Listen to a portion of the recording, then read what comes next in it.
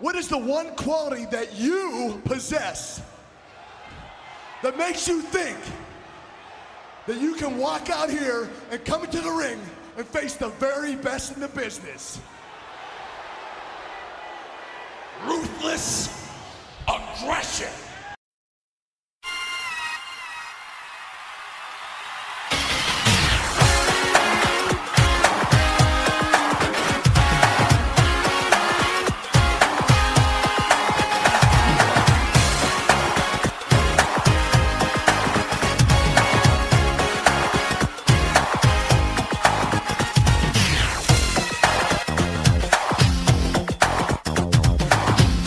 Welcome to SummerSlam, where we have such hit matches like Repo Man versus Crush, the Legion of Doom versus Money Inc., and the main event between the British Bulldog and Bret, the Hitman Hart at Wembley Stadium. Friends. Can we just for a minute here? That's 92 SummerSlam. You know, the one of the better SummerSlams. We I think you might have talked about this, but yeah, that's not what we're covering, man. Oh, it's 2002. Then I take it. So that means you just heard my guest today, the Impact player of Wrestle Addict Radio, the dressed incredible To My Lance Storm, Nate the effing great from the Game Change. Yes, still the Game Changer podcast sometimes, but also Brace for Impact. Nate, how you doing? I am doing absolutely well, and I will take more. I am the Petey Williams to your Eric Young. Thank you very much, because that's an Impact deal. Or Scott D'Amore, or maybe not so much A1, but I almost said A1, but I'm like, no, that is an insult to Fretz, and I do not need that. I do not need to insult a guy that I have worked with and absolutely love to work with. I do have one question for you before we get started. I actually almost forgot to mention this, but in my last review that I had with Unbreakable, Bobby Roode was talking about his match with Jeff Hardy, and he said that he's going to Canadianize Jeff Hardy.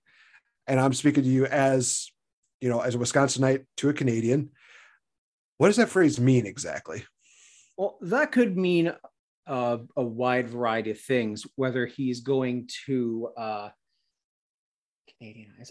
I guess he's going to introduce him to more niche Canadian culture or not so obscure Canadian culture. So he could take him to Montreal for some poutine, or as you Yanks call them, disco fries, which is an abomination and a half, or still in Montreal, St. Viateur bagels, Daily Beef smoked meat. He could take him to Toronto, where I'll be seeing All Elite Wrestling next month. Let's effing go. Hey. Take him to the CN Tower. Take him to the Hockey Hall of Fame, Blue Jays game, Leafs game, or maple syrup, poutine, something. And insert something stereotypically Canadian here. Or he's going to have an American join his Team Canada like Lance Storm did with Jim Duggan. Oh, they were going to be going with Sean Morley, but that's a different story. Sean Morley is Canadian. That's acceptable. Oh, I did not know that. Okay. Well, he's from Toronto. Val Venus is from Toronto. So the less you know, because Val Venus is I was just about to say, I am so sorry to you, Toronto Knights, but at least you got Edge. Yeah, but then Canada also has Justin Trudeau, but the less said about him, the better. So Nate, before we dig into SummerSlam 2002, yes, I know I skipped a week in SmackDown. Quiet now. Work. So would you like to dabble into some of the movies and pop culture that was going on at the time? Call this the 20 Bell Salute segment of the show. This is where I could insert music if I'm feeling up to it. Insert Back to the Future music here.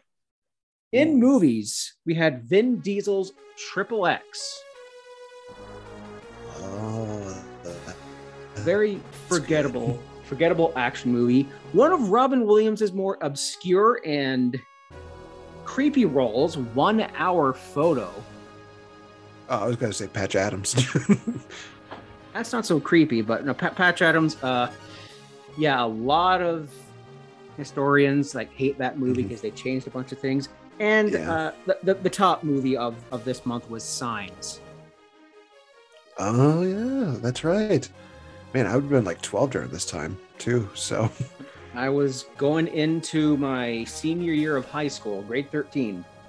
And then there was also fear.com, a ghost website. And for the love of God, if that ghost website found the GeoCity page I made in high school, cringe. In music, the number one song of the summer was dabbled between Hot in Here by Nelly and that, I can't think of the name of the love song. It has Nelly in it, and it's got Kelly Rowland from Destiny's Child. No matter what I do, all I think about is... I can't think of the title of that song, but that was all over the place. And we also had, you ready to feel old, Nate? You know what song is 20 years old now? Clocks by Coldplay. Are you serious? Mm-hmm. Holy shnikes. Queens of the Stone Age, Music for the Deaf, which features No One Knows. Amazing album. I love that. And Stone Sour's self-titled debut, Bother, which was the singer from Slipknot, Corey Taylor, had a side project here.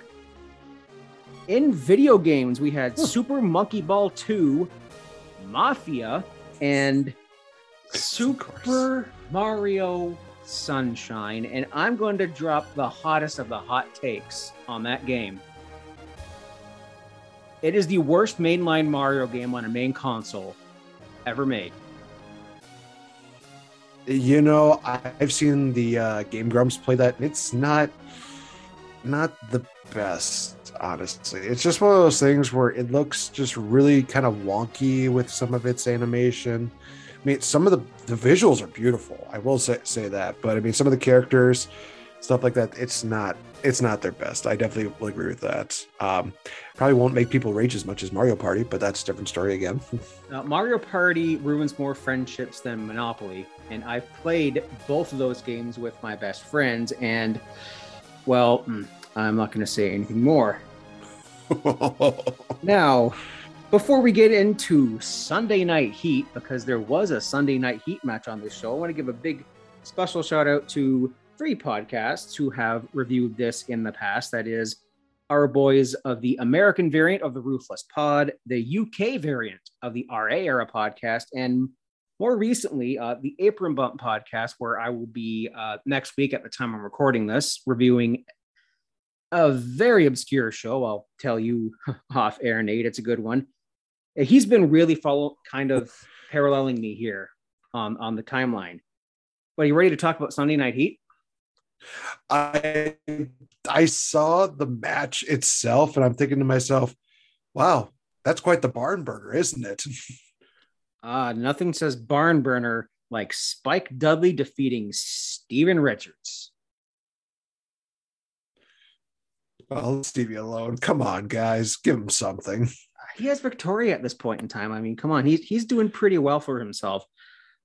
But enough about that. Now we have SummerSlam 2002 from the Nassau Coliseum in Long Island, New York.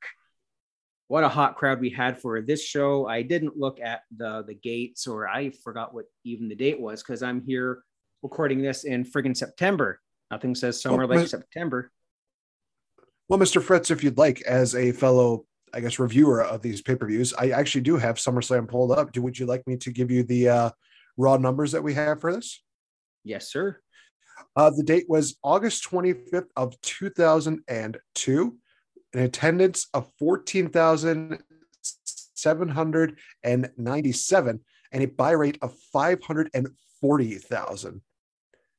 Definitely a lot more than a lot of Impact shows. So this is definitely a lot bigger numbers than what I'm used to. That's a lot bigger. I think it might have been a little bit less than last year's SummerSlam, which of course was right smack dab in the middle of the invasion. And I think I either reviewed that or did it on Patreon. I can't remember. That was over a year ago, but here we go. We're just kicking off really hot with one of the best SummerSlam openers of all time between Rey Mysterio and Kurt Angle. As I said, might be the best SummerSlam opener ever, other than, I believe it was Rey versus Dolph from 2009 for the IC title. Oh, that's right. That's right. I forgot about that matchup. And also, can we preface this that we're recording this on the same week that Kurt Angle came back to Monday Night Raw and actually had an interaction with Rey Mysterio. So this kind of came full circle. Oh, take a shot. Oh, actually, Drink to that. Although this is alcohol-free beer, I'm off the wagon, not fully, but well, we're not alcoholics, so it's kind of one of those things where it's like we play it safe. No, we've had drunk podcasts before. They're not fun. I do have one question. Was this matchup before or after the Kurt Angle cringy promo where he does the whole "you're a boy and I'm a man" and insert very, very long, not standing reference right here? Oh, I think that was years after this. I'm not entirely. Oh, really? I'm not entirely sure because I the last SmackDown I did, I think, was Matt Hardy V1 debuts. This is coming out tomorrow at the time I'm recording this. It's just reference. That's all it is. It's like, hey, SmackDown is for Matt Hardy version 1. And that was it. And I think Brock Lesnar squashed Hogan. Like that's about in the timeline where I am right now. He wipes the blood of Hogan. The blood of Hogan is on my hands, and your title is going to be in my, or something like that. Brock Lesnar, something promo here. But throughout this whole thing, Kurt Angle has been calling Rey Mysterio a child. It's like, I got pinned by a 12-year-old in some random tag team match.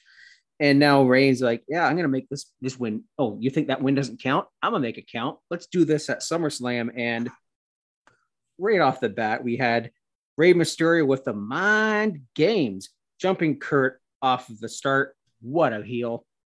And no pyro, all business Kurt. That's one thing I was noticing about him.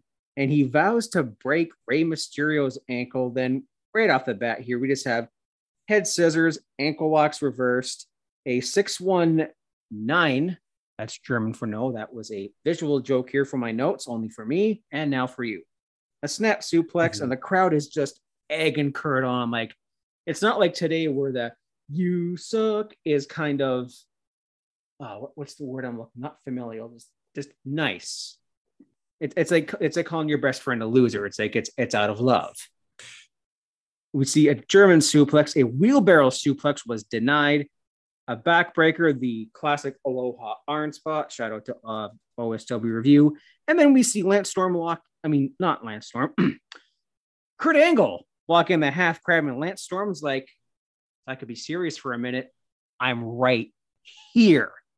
Rey with a near fall, Kurt with a clothesline, Rey's jawbreaker, Aloha Kurt. And we see the belly to belly. Straps come down. And you know what that means. Angle slam reversed into an arm drag.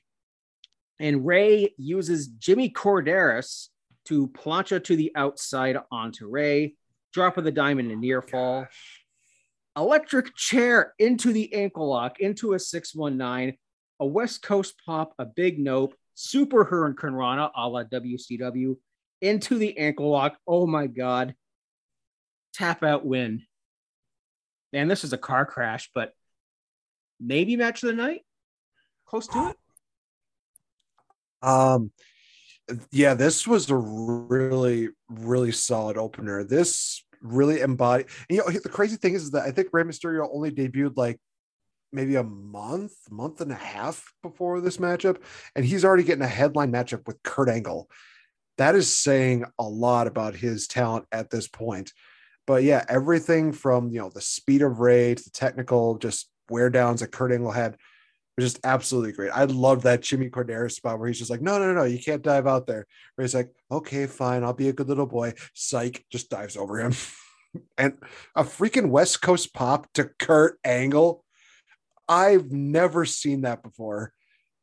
And it was awesome. It's one of those things where I'm like, I'm so glad that he did not do that at Mania 22, but he did it to Randy Orton because, well, A, Randy Orton somehow knows how to sell everything, and B, just Kurt Angle and Rey Mysterio really killed it here in this matchup. Definitely, honestly, a quality matchup. If I can just sprinkle in a little bit of my brace for impact, little stuff in there, just a quality match, perfectly done. Everything was just right.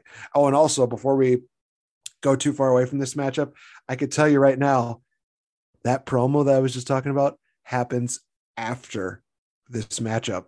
I'm not going to tell you when. I'm just going to leave that as a surprise for you. And it's going to be very soon, my good sir. If it's the same week as the Billy and Chuck commitment ceremony, which you and I did years ago. That's right. We did do that. I'm telling you right now, I have a special guest lined up for that episode. It's Abram Bump. I mean, who else would it be? It's you or him.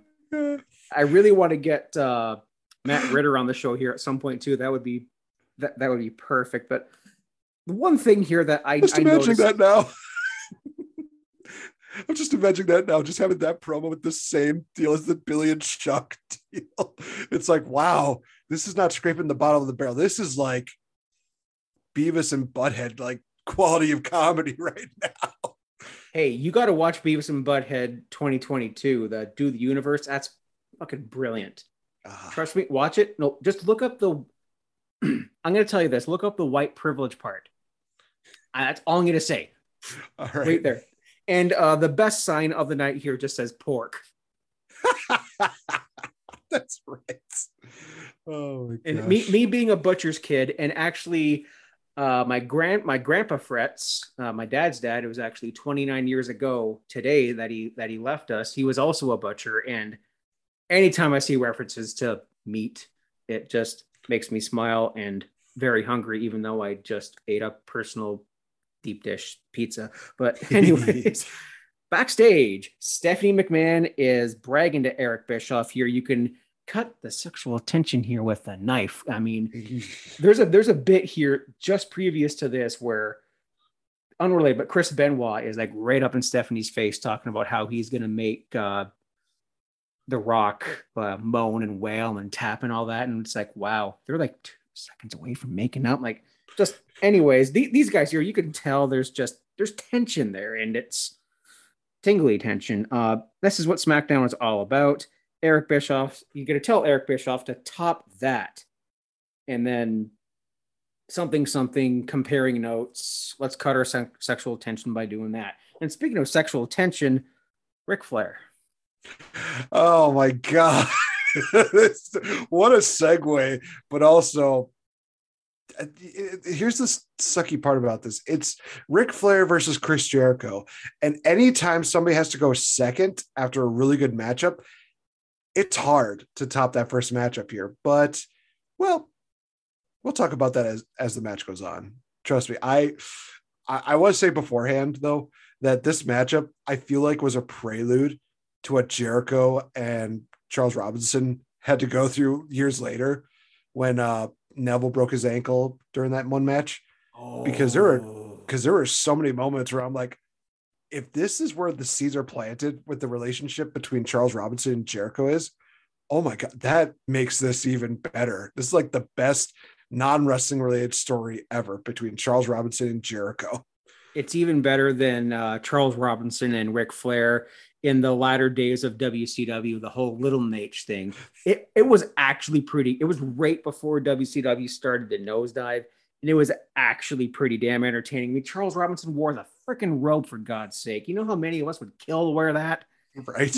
Anyway, speaking of full circle 20-year ago moments here, this is 20 years before Ric Flair had his final match, and I am just leaving that because that was the saddest damn thing I've ever seen. Lou Thesz was about his age when he wrestled his last match, I think, but Lou Thesz was a Greek freaking god. All hail Lou Thesz. Thesz press, here we go. And hearing Fink's voice right here, it just made me smile.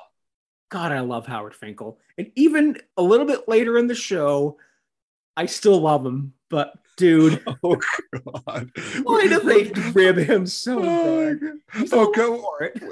When we get to that point, oh my God, I will say this. There's a phrase that I never thought I'd hear Howard Finkel say, and it's the funniest thing I think I've ever heard from him. But we'll get to that when we get to it. Let's talk Flair and Jericho.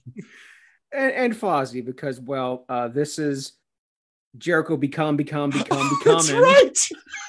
That's right. They had two freaking albums out at this point in time. And this first album was mostly like Scorpions and hair metal covers. Actually pretty good. Like Fozzy's underrated. Oh my God. Oh my god, that's right. They did a live performance at the build up to this, and Ric Flair literally is just like, "I hate Fozzy. Woo! I'm gonna beat everything up. Woo!" Just drop kicks a speaker, beats down drums, does everything. It's just like, wow, this is quite an amazing showing by Ric Flair. And Jericho's in the ring, just like, "No, stop, leave my band alone." It's like, your bandmates are all gone. It shouldn't matter about the equipment. It's all about the bandmates. If one of those guys would have taken a chalk from Ric Flair, I would have said that Fozzy is the greatest band of all time. Unfortunately, we didn't get that. Or if I can't think of the name of the guitarist, but I'm just gonna spout one off. Like Zakk Wylde or Eddie Van Halen, God rest his soul, just wallops him with a guitar and actually draws a dime. Take that, Jeff Jarrett. And then we hear Ric Flair's 1991 theme because WWE didn't pay 2001 Space Odyssey's Zach. I'm not even gonna Zach Arthur. I butchered the name of that song, classical. I'm gonna get absolutely chopped to shit here.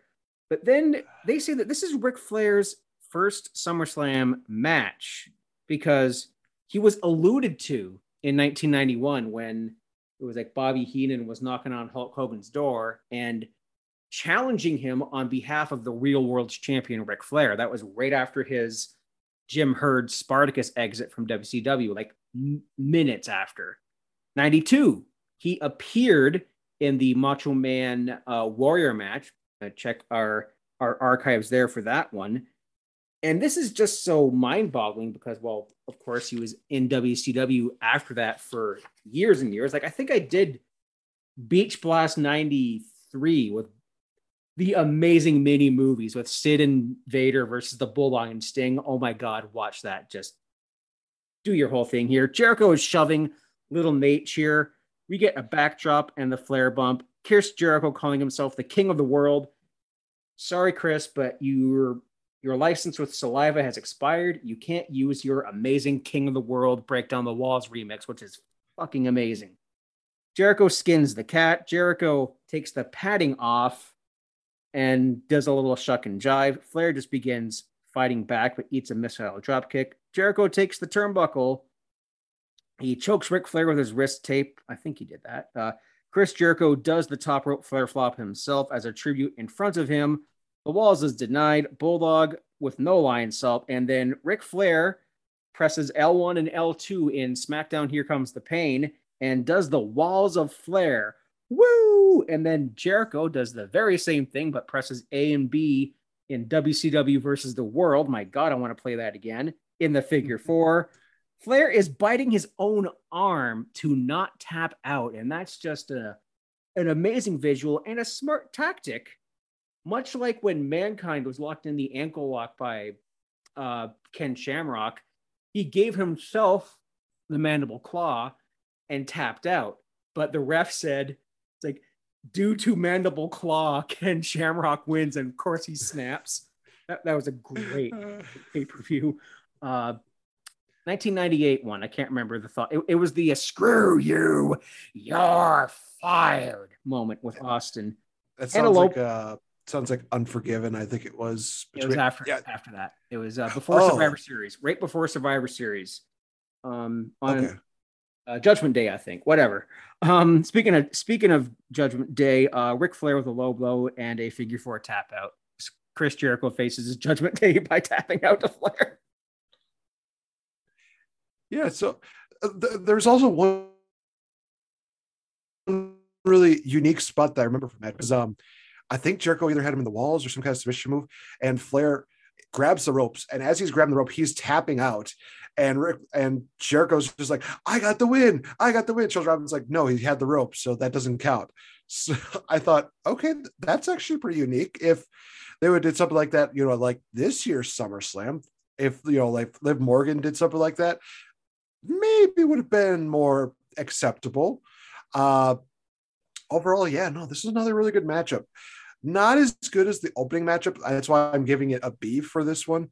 But I enjoyed the chemistry between Flair and Jericho.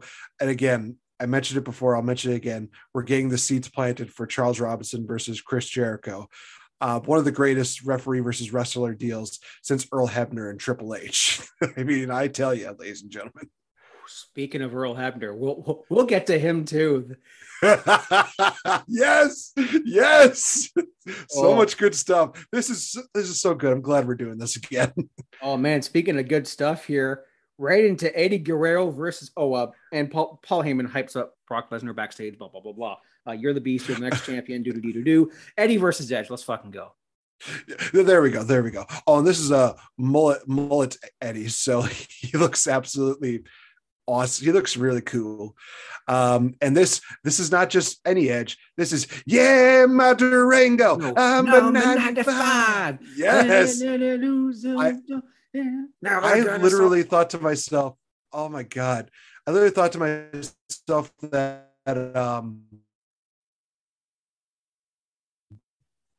this is probably my favorite. This by Alter Bridge is really good. It's definitely one that pulls on the heartstrings. But anytime I hear Rob Zombie's, never gonna stop, that just always gets me hyped up. And the fact that they got rid of that about 2 years later, something like that, I can't remember. I just remember the last time they did it was when Edge got drafted to Raw, and then after that they're like, we're gonna do this generic one. Yeah, that was smart.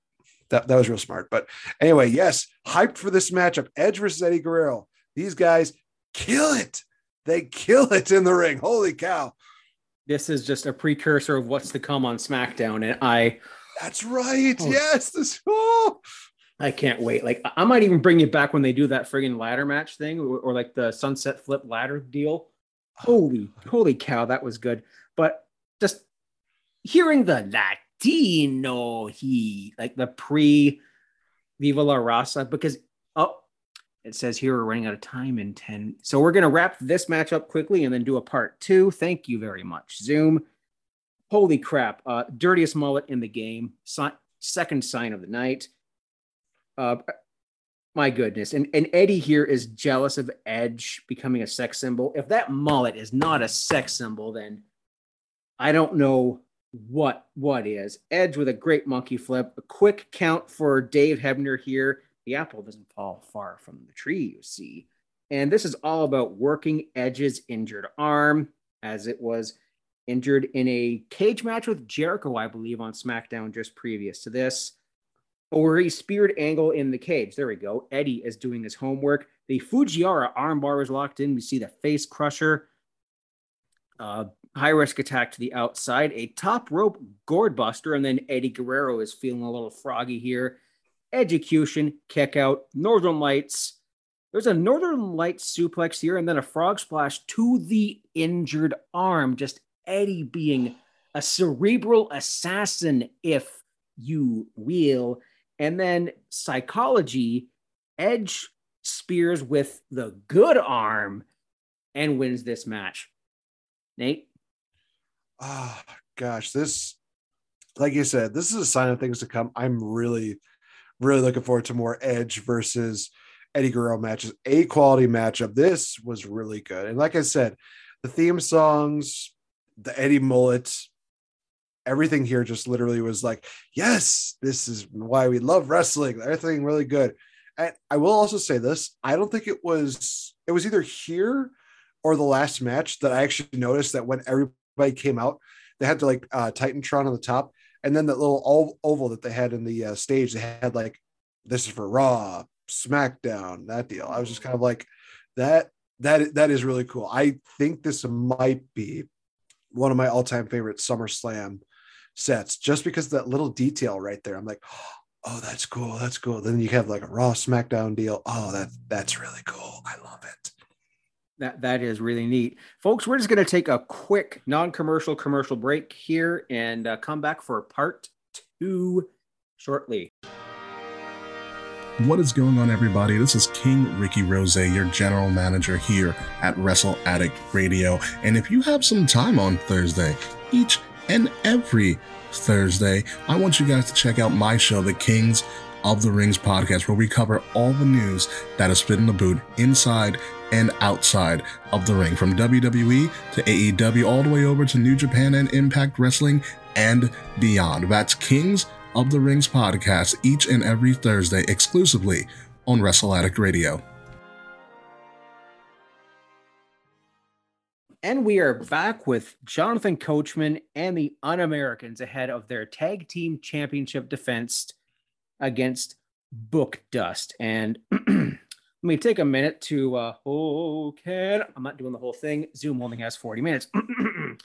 And we're having a full circle here, Nate, because you talk about Team Canada a lot on Impact. Have they broken up yet in your timeline? Not in my timeline right now. No, they still have at least a good, I want to say, good year left. And I will say this: that all due respect to Christian, Lance Storm, Test, all great Canadians, this was like the Diet Dew of Team Canada, because my Team Canada and TNA was awesome compared to these guys. That and like Sideberg, I love the Un-Americans. I mean, something to do with Un-Americans was like my screen name in the WWE.com chat room at this point in time. And it was, I got all the heat for it. It was great. And it's like, you Un-American? And guess what? This sexy mamacita doesn't like you. And she sends me a picture of herself. I'm like, whatever. He calls Americans lazy. And the Lance Storm is like, if I can be serious for a minute, you Americans are lazy, unresponsive, and spoiled. And okay, this is a Canadian talking here, and you could probably speak to this, Nate, but flying the flag upside down, first off, if you do that, go fuck yourself. Second, distress. It's so funny you mentioned that, because when I was working today, I actually did see somebody have an upside down flag. So literally, that person can go for himself. So I agree. But that's the sign of distress, not the sign of, I don't like my government, or I don't like insert restrictions, jabs, anything here. We're not political. We don't get political on this show. Let's leave it at that. But that's the sign of distress, not the sign of I don't like insert party here. What the hell, Nate? I don't like that these guys are forcing us to defend our tag team titles against random teams against each other, especially when it's a former WCW champion and a guy who's wearing face paint. Thankfully it's Goldust and not Black Rain. Just save yourself a favor. Meow, meow, meow, meow, meow, meow, meow, meow. Oh man, if you want to go down a rabbit hole, watch the Black Rain arc in OSW review, and don't mention it to Dustin Rhodes, because he will block you. I want to ask him, but like indirectly. I'd like not ask him like, how'd you feel about Black Rain? It's like, no, what was like the worst part of your career in any company? And if he says Black Rain, it's like, hey, you brought it up, I didn't. So he was ballooned off his tits the whole time he was Black Rain. It was really sad. His book, oh my God, his book. Anyways, here, Book Dust here, one of my favorite odd couple or strange bedfellow tag team. Shout out Willie T. I love these guys. And this match here was your heel fodder. It was your taking advantage of we've talked about the post, when patriotism that America was all up in for. Hey, good on you. I'm all for. I was rooting for you guys. Lance Storm accidentally on purpose kicks the referee, leading to the Harlem sidekick and an all-American spin-a-rooney. That line just made me laugh. All-American spin-a-rooney. And then Test comes in with a big boot and still tag team champions. Yay, Un-Americans, Team Canada. Pretty nothing match, but I mean, it had Book Dust. We didn't have Darth Dust. We didn't have Gold Dust with the freaking rock eyebrow. The best. I love these guys. He obviously saw like a picture of Triple H do that when he was the Croc, and he thought, I could probably do this. Yeah, but with a lot less blackface, though. Hey, that was Waltman, okay? That was Waltman who did that, not the Croc. So to be fair, Croc just came from the bathroom, and you should have. I could almost recite that line for line, thanks to Jason Sensation. I love it, and I also love Belo Brown, which is just, brother was bacon. Belo, I forgot about that. Belo, go. What the brother wants to know is, shut up. And then Jason You know, Sensation he as just- Owen Hart. Oh my god. Oh my god. That if you ever could pick like, you know, like a perfect representation of what comedy and Owen Hart is, that was exactly what it was. But getting back to this matchup, yeah, I give this one a C. This was nothing really too spectacular. Like you said, heat matchup for the heels, yada yada, that kind of deal. And it also is sad that they tried to literally do a diet version of it with Goldust and R-Truth about, gosh, I want to say like maybe under 20 years, almost 20, but not quite to 20 years. Oh dear. Speaking of oh dear, Jamie Noble and Nydia at Not WWF New York. Oh God, I forgot about this segment. What? I watched it twice. Like, what just happened? I'm going to tell you what happened. I don't know if this is around the same time, but OSW Review just did, like, there was a review of it, and even Jay Hunter at the beginning's like, lads, just sit this one out. But WWE did a co-brand thing with Girls Gone Wild, and if you don't know what that is, Nate and I are both of a certain vintage where if you stayed up late enough at night and saw certain infomercials, you would see that. It's something that ages about as good as milk. And not the milk that Kurt Angle drank on Raw. I'd be like the one that might have been sitting in his fridge since the milk truck incident. But yeah, let's sweep that out. There's a contest. I guess it's a body contest, and the winner gets to make out with Nydia, because the joke is Jamie and Nydia have an open marriage. Whatever. Can we move on? That's right. They did have logos because I don't know if this was during the during the time when Jamie Noble had his like inheritance, but I think this is probably around the time he was still cruiserweight champion. I just remember. Oh, sorry. Go on. Yeah, it was just so weird because literally I'm just like, okay, I needed to at least understand something, because why is Jamie Noble literally just okay with his girlfriend literally just tonsil hockeying this dude? And all I'm thinking to myself is, at the same time, I would not have minded to have been that guy who was playing tonsil hockey with Nydia, because I found Nydia attractive during that point. It was weird though. It was just one of those things where I'm like, wait, what just happened? All I saw was just these guys are going off. She picks one guy, and then Jamie Noble's like, yo, you scat, get. He gets his broom and he just sweeps him off the stage. And he's like, now get him, Nydia, get him. Then they do their thing, and he's just literally like, oh yeah, you like that. It's like, this is the weirdest like sex phone call I think I've ever heard on a WWE deal. Still not the worst and offensive thing that WWE has done. So this is just weird. But also it's Jamie Noble, and he also had J&J Security in the future. So things are looking up for him. Trust me. Well, things are looking up. The inheritance, I think, is a year from now. So that's something with, I think it has something to do with like Billy, like he has a feud with Billy Gunn. Billy Gunn and Tori against Jamie and Nydia. There's a whole deal. There's a whole deal there. I remember that feud. What the hell? It's just, oh man, I am looking forward to hearing that review, because you're going to have to discuss all of those details about Billy somehow involved, and Tori's just like, let's do this, and then Jamie's just like, okay. I'm just like, wow, this is like Trailer Park Young and Restless if you ever wanted it. Anyway, which I do, and it's called Trailer Park Boys, and it's a Canadian delicacy.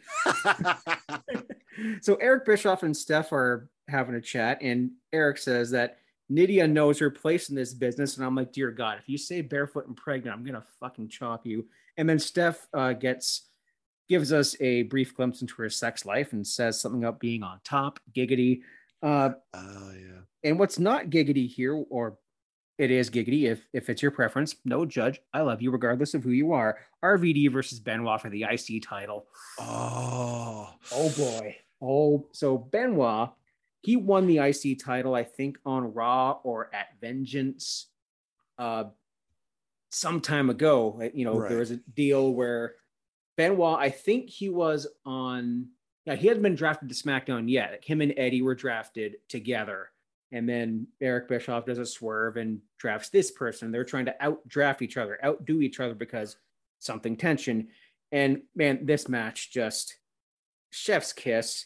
Springboard by RVD. And we see, the best German suplex sell like ever. And I was watching a certain show for another podcast in which another guy sold the suplex like that, but he just sat there folded up like an accordion, and I can sit there with my fused back and just yuck. And speaking of that, there's a backbreaker. Benoit with a whole whack of suplexes and submission, and with psychology working the shoulders because, well, you need a good shoulder and arm and range of motion to land a frog splash. Moonsault into the knees. The Air Canada is denied. The 5-star is denied. The crossface, and then JR is just like, oh, he got him. Nope. RVD reaches the ropes here. RVD is sent to the outside. There's a hammerlock into the ring post, an arm bar locked on forever, and then that rolling thunder moonsault variant right into the crossface transition was chef's kiss. Shoulder into the apron. A Northern Lights version of the Three Amigos. my God. And I feel like an asshole for praising he who shall not be named's talent. I mean, we all been on Twitter lately with someone talking about it. Let's talk about the match, but RVD just that transition there, a shoulder into the ring post again, crossface. Rob Van Dam then presses L1 and L2, and here comes the pain again. I'm saying that because I just got that game and I've been playing it with the crossface himself. A superplex is reversed into the 5-star frog splash.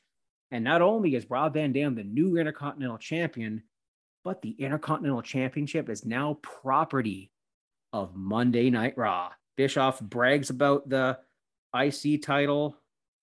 And here we go. Dude, how'd you like that match?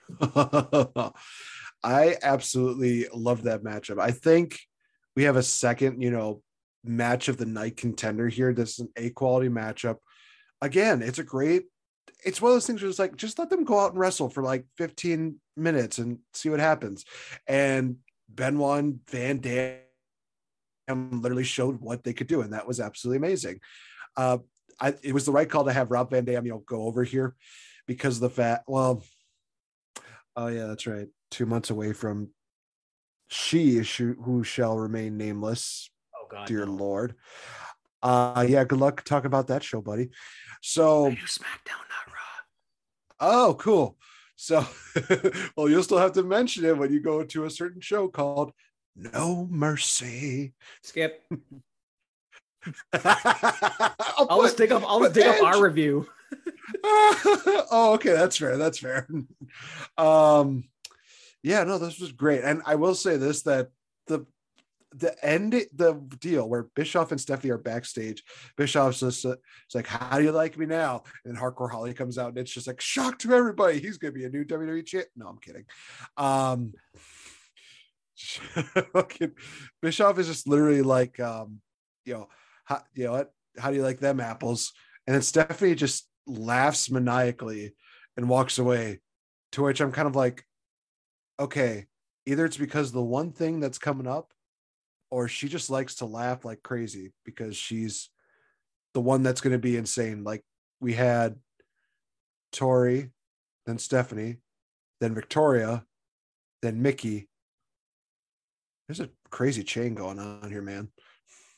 Mm-hmm. And then once you said, how do you like them apples? And then Carlito comes out of nowhere. Just Carlito's relevant in 2002. Just comes in, spits the apple, and Stephanie's like, I spit in the face of people who aren't on Raw. Ew.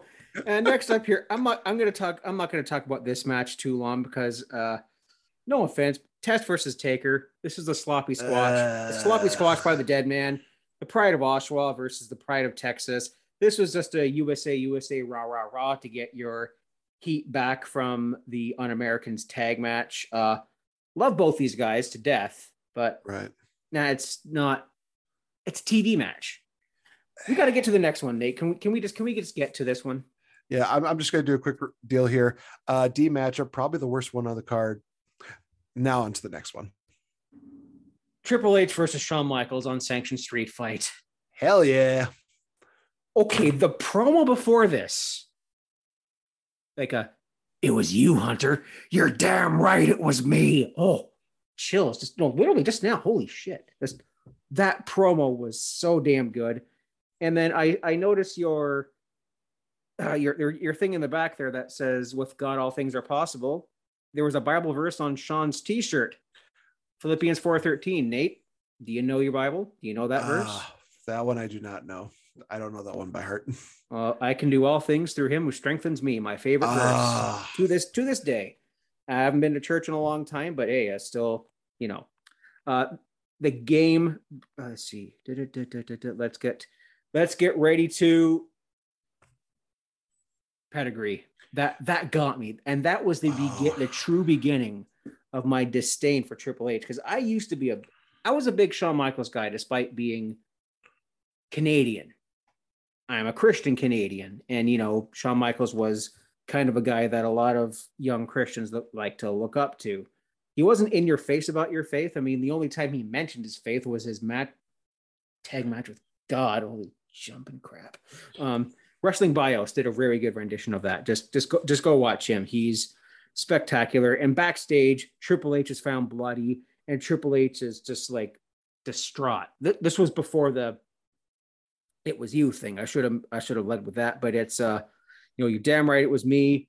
And then Sean's like, yeah, I could be 110% by, let's say, SummerSlam, leading into the awesome "I Will Fight" by Jim Johnson. You beautiful bastard. Put him in the Hall of Fame trips. Yep.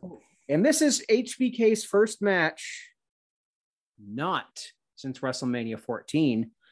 He had a forgotten comeback match in 2000 in his training grounds, the Texas Wrestling Academy, against Paul Diamond, aka one half of the Orient Express, aka Max Moon. Max Moon, after his heat from 1993 Monday Night Raw, the first Monday Night Raw, I may add. And then we see the spear punches. H is sent to the outside, a plancha. H into the ring post here. Triple H gets the trash can. Triple H with the low blow. Vintage APA, HBK, not APA. My God, Bradshaw could not skin the cat. He could skin a literal cat, but my goodness. And work in the back, because psychology, Shawn Michaels is coming off of a career-threatening back injury, and you can see the pinpoint where it happened when he ate the corner of that casket at Rumble 98. That was it. And he could barely walk the day he put over Steve Austin. So it was just a testament to his abilities. My goodness, we see work in the back, the Irish whip. And I wonder why they call it an Irish whip when none of these men are Irish. Chairs, roll up, Triple H with the knee face buster. Seriously, why do you duck every time you wrestle Triple H? You're going to get the same thing. If you're ducking for a spagingo, ding, you're going to eat the knee, the single knee face breaker. Seriously. They target the back again, a DDT on the chair, and then the blade jobs begin. And we see a sledgehammer, Irish whip into the corner, a rope-assisted abdominal stretch, and this is when Earl Hebner just comes to life, gives Triple H the boot, gets in his face, shoves him. He doesn't start decking him like he does at all the house shows in 2000. Those are sights to behold. Earl Hebner don't put up with shit. I'll give him that. Even in NWA today, he's still a no-nonsense referee. Hebner for champ, seriously. And he's like, knock it off. I'm sick of this. Just screaming at him. I loved this just because of the fact that there came a point where he's yelling at Triple H so much that Triple H is in a corner like, let's go. Oh, okay. Okay, fine. And then that's when he goes back to beating up Shawn Michaels.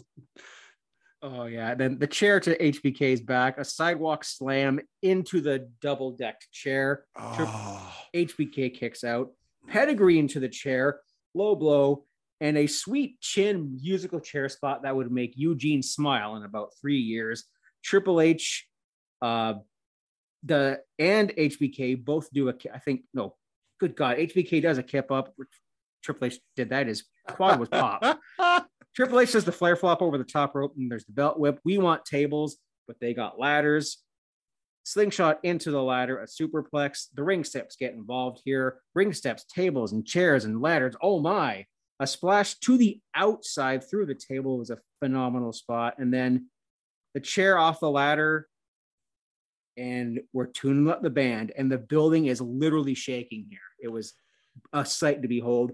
The pedigree is reversed into a quick roll-up pin here. Shawn Michaels wins this match, and immediately after, just a sledgehammer to the back, stretcher job, and then JR is like, he's gonna rot in hell. Damn you, Triple H. Oh my God. This was absolutely great. And I will say this, that final pin that Shawn does, I watched that at least maybe 2 or 3 times, because the audience at one point, just when they hit 2, they go silent. It was insane. It was one of those things where I'm like, people are actually like wondering, is he going to kick out? Is this going to be it? Or is this going to keep going on? But it's just like a 3. Yeah. They just, oh my God. That was great. And again, first time in 2 years that Shawn Michaels has been in the ring.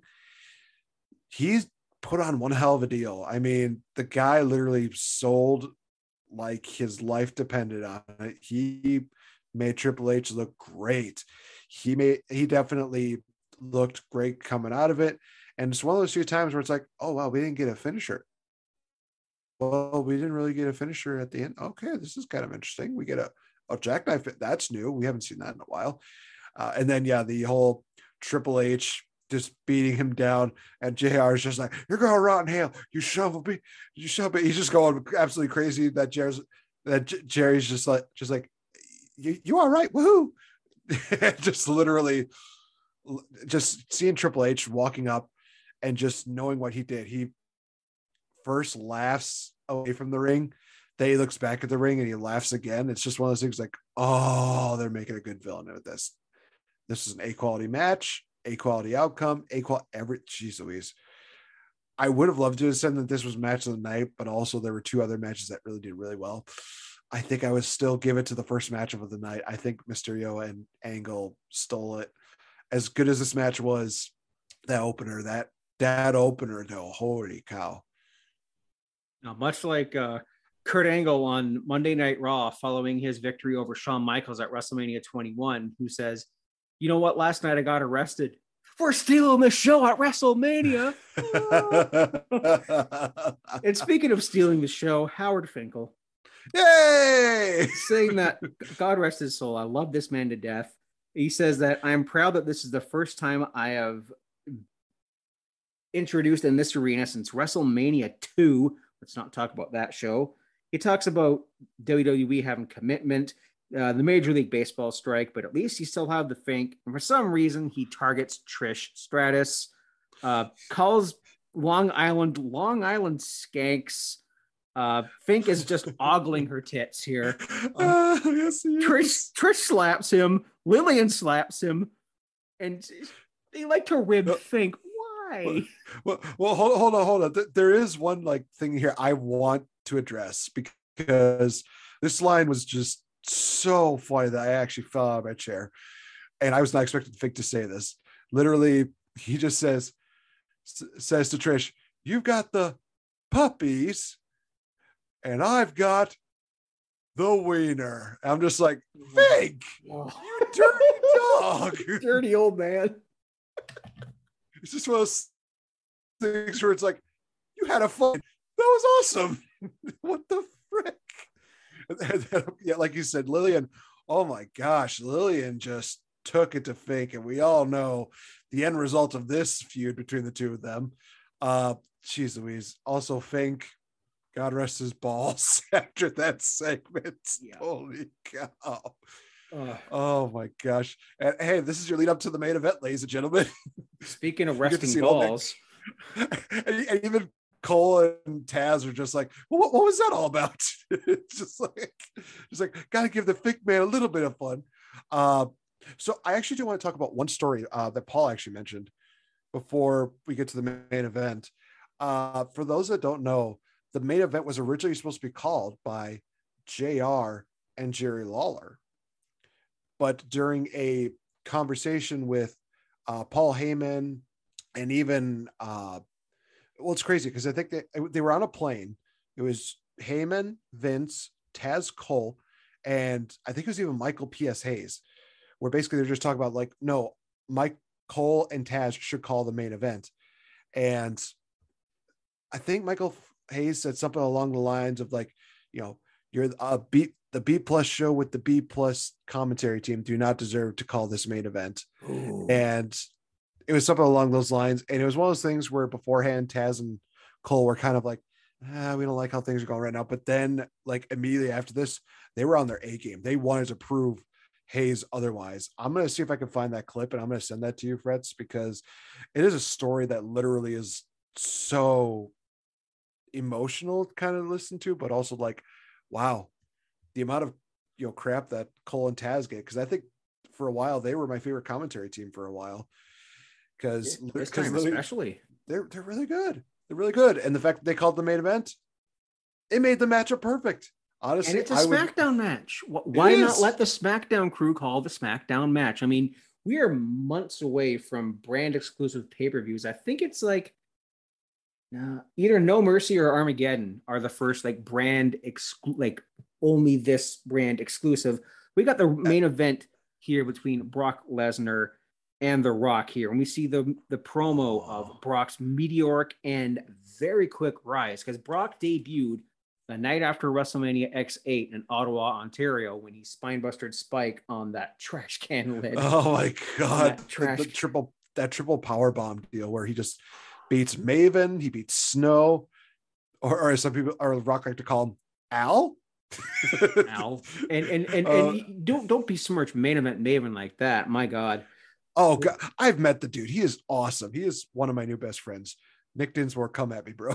Maven, and him being like the pastor at the commitment ceremony for Matt Cardona and Chelsea. I almost said DMD. I'm like, nope, that's Adam Cole's wife. Anyways, here because we're counting down here to the Zoom clock. Yay! I'll walk through the valley of extreme.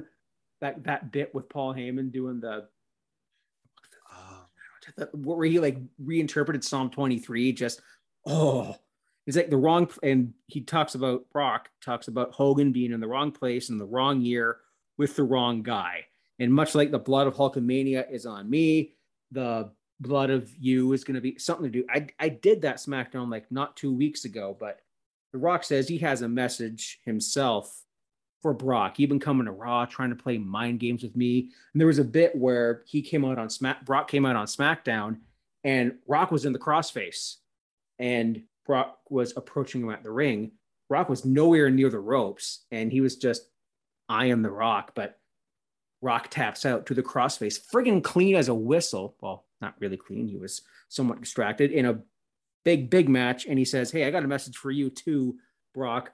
Bring it, bitch. And the New York crowd here, I'm going to give a shout out. King Ricky's from Long Island. And I can imagine him. He's a little bit younger than, I don't know how old he is, but I can imagine him in this crowd just going along with everything here. And oh man, they start getting on The Rock's side, but a lot of these fans are really smarky. They're on the discussion boards. Like I was on the discussion forums at this point in time. Shout out to the now defunct WGZ. Man, they were booing him.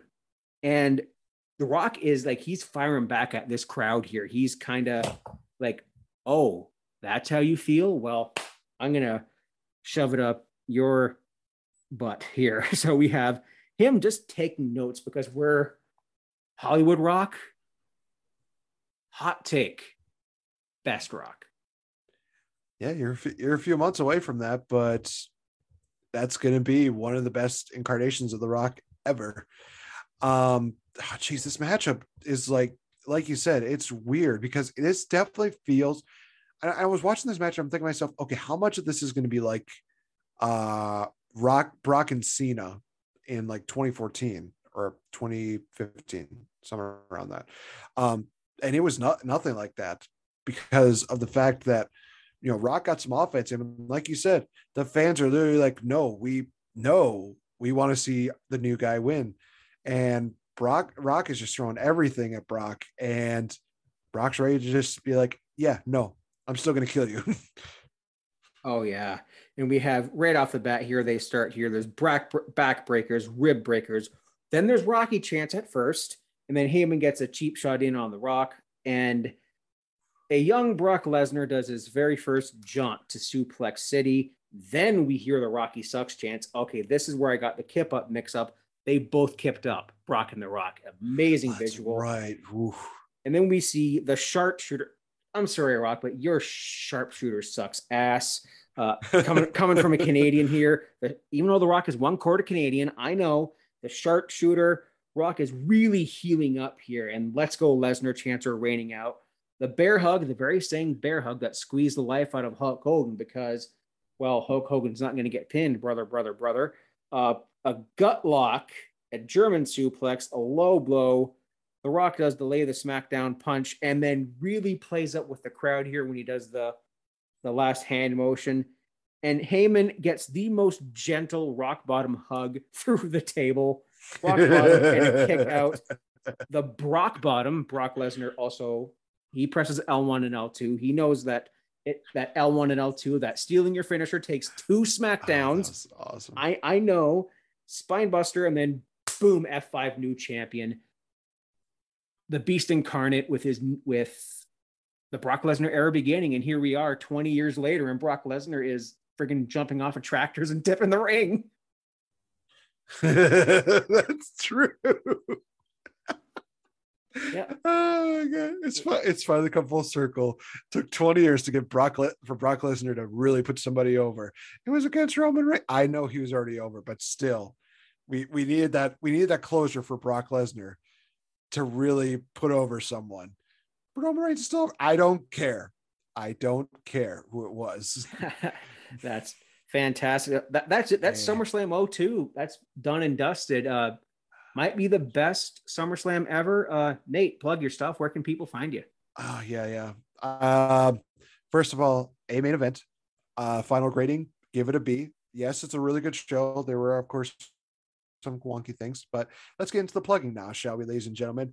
You want to check out my podcast? It's called the Oh You Didn't Know podcast. That features, nope. I'm thinking BG James. I'm sorry. Also check out Brian James Road Dogs podcast. It's actually really, really enjoyable. Definitely enjoy that. So let's plug my stuff, which is Brace for Impact and the Game Changer podcast. Of course, Brace for Impact is a part of Wrestle Addict Radio, where I talk about Impact shows at first, but I guarantee you we will be getting more into some just impactful events, such like that, once that kind of dwindles down a bit. Game Changer podcast, I just talk about pop culture, wrestling, stuff like that. I have some really great interviews on there. Oh my gosh, they're absolutely amazing. Some of the guests that you can feature on there are Drew Galloway, aka Drew McIntyre, Larry Zbyszko, maybe mention a little bit of God TV, because those 3 women are awesome. Also can check me out on social media at Twitter, as well as on Instagram at RealFN Game. And also be sure to pick up some of my merchandise, because the Brace for Impact stuff comes in many different flavors, whether it's in the morning with a coffee mug, late at night with a blanket, or if you feel like just showing off the goods, a nice, good old jogging pants. Absolutely. You can follow me on Twitter, Instagram, and TikTok at Fretzelmania, FRETZLE Mania. Be sure to listen to all of us on Wrestle Addict Radio. Of course, Fretzelmania, Brace for Impact, kicking off your weekend in proper YLP fashion with the Young Lions perspective. And of course, the Kings of the Rings podcast, streaming every Wednesday night at about 8-ish. Yes, that is during Dynamite, but you can watch both shows.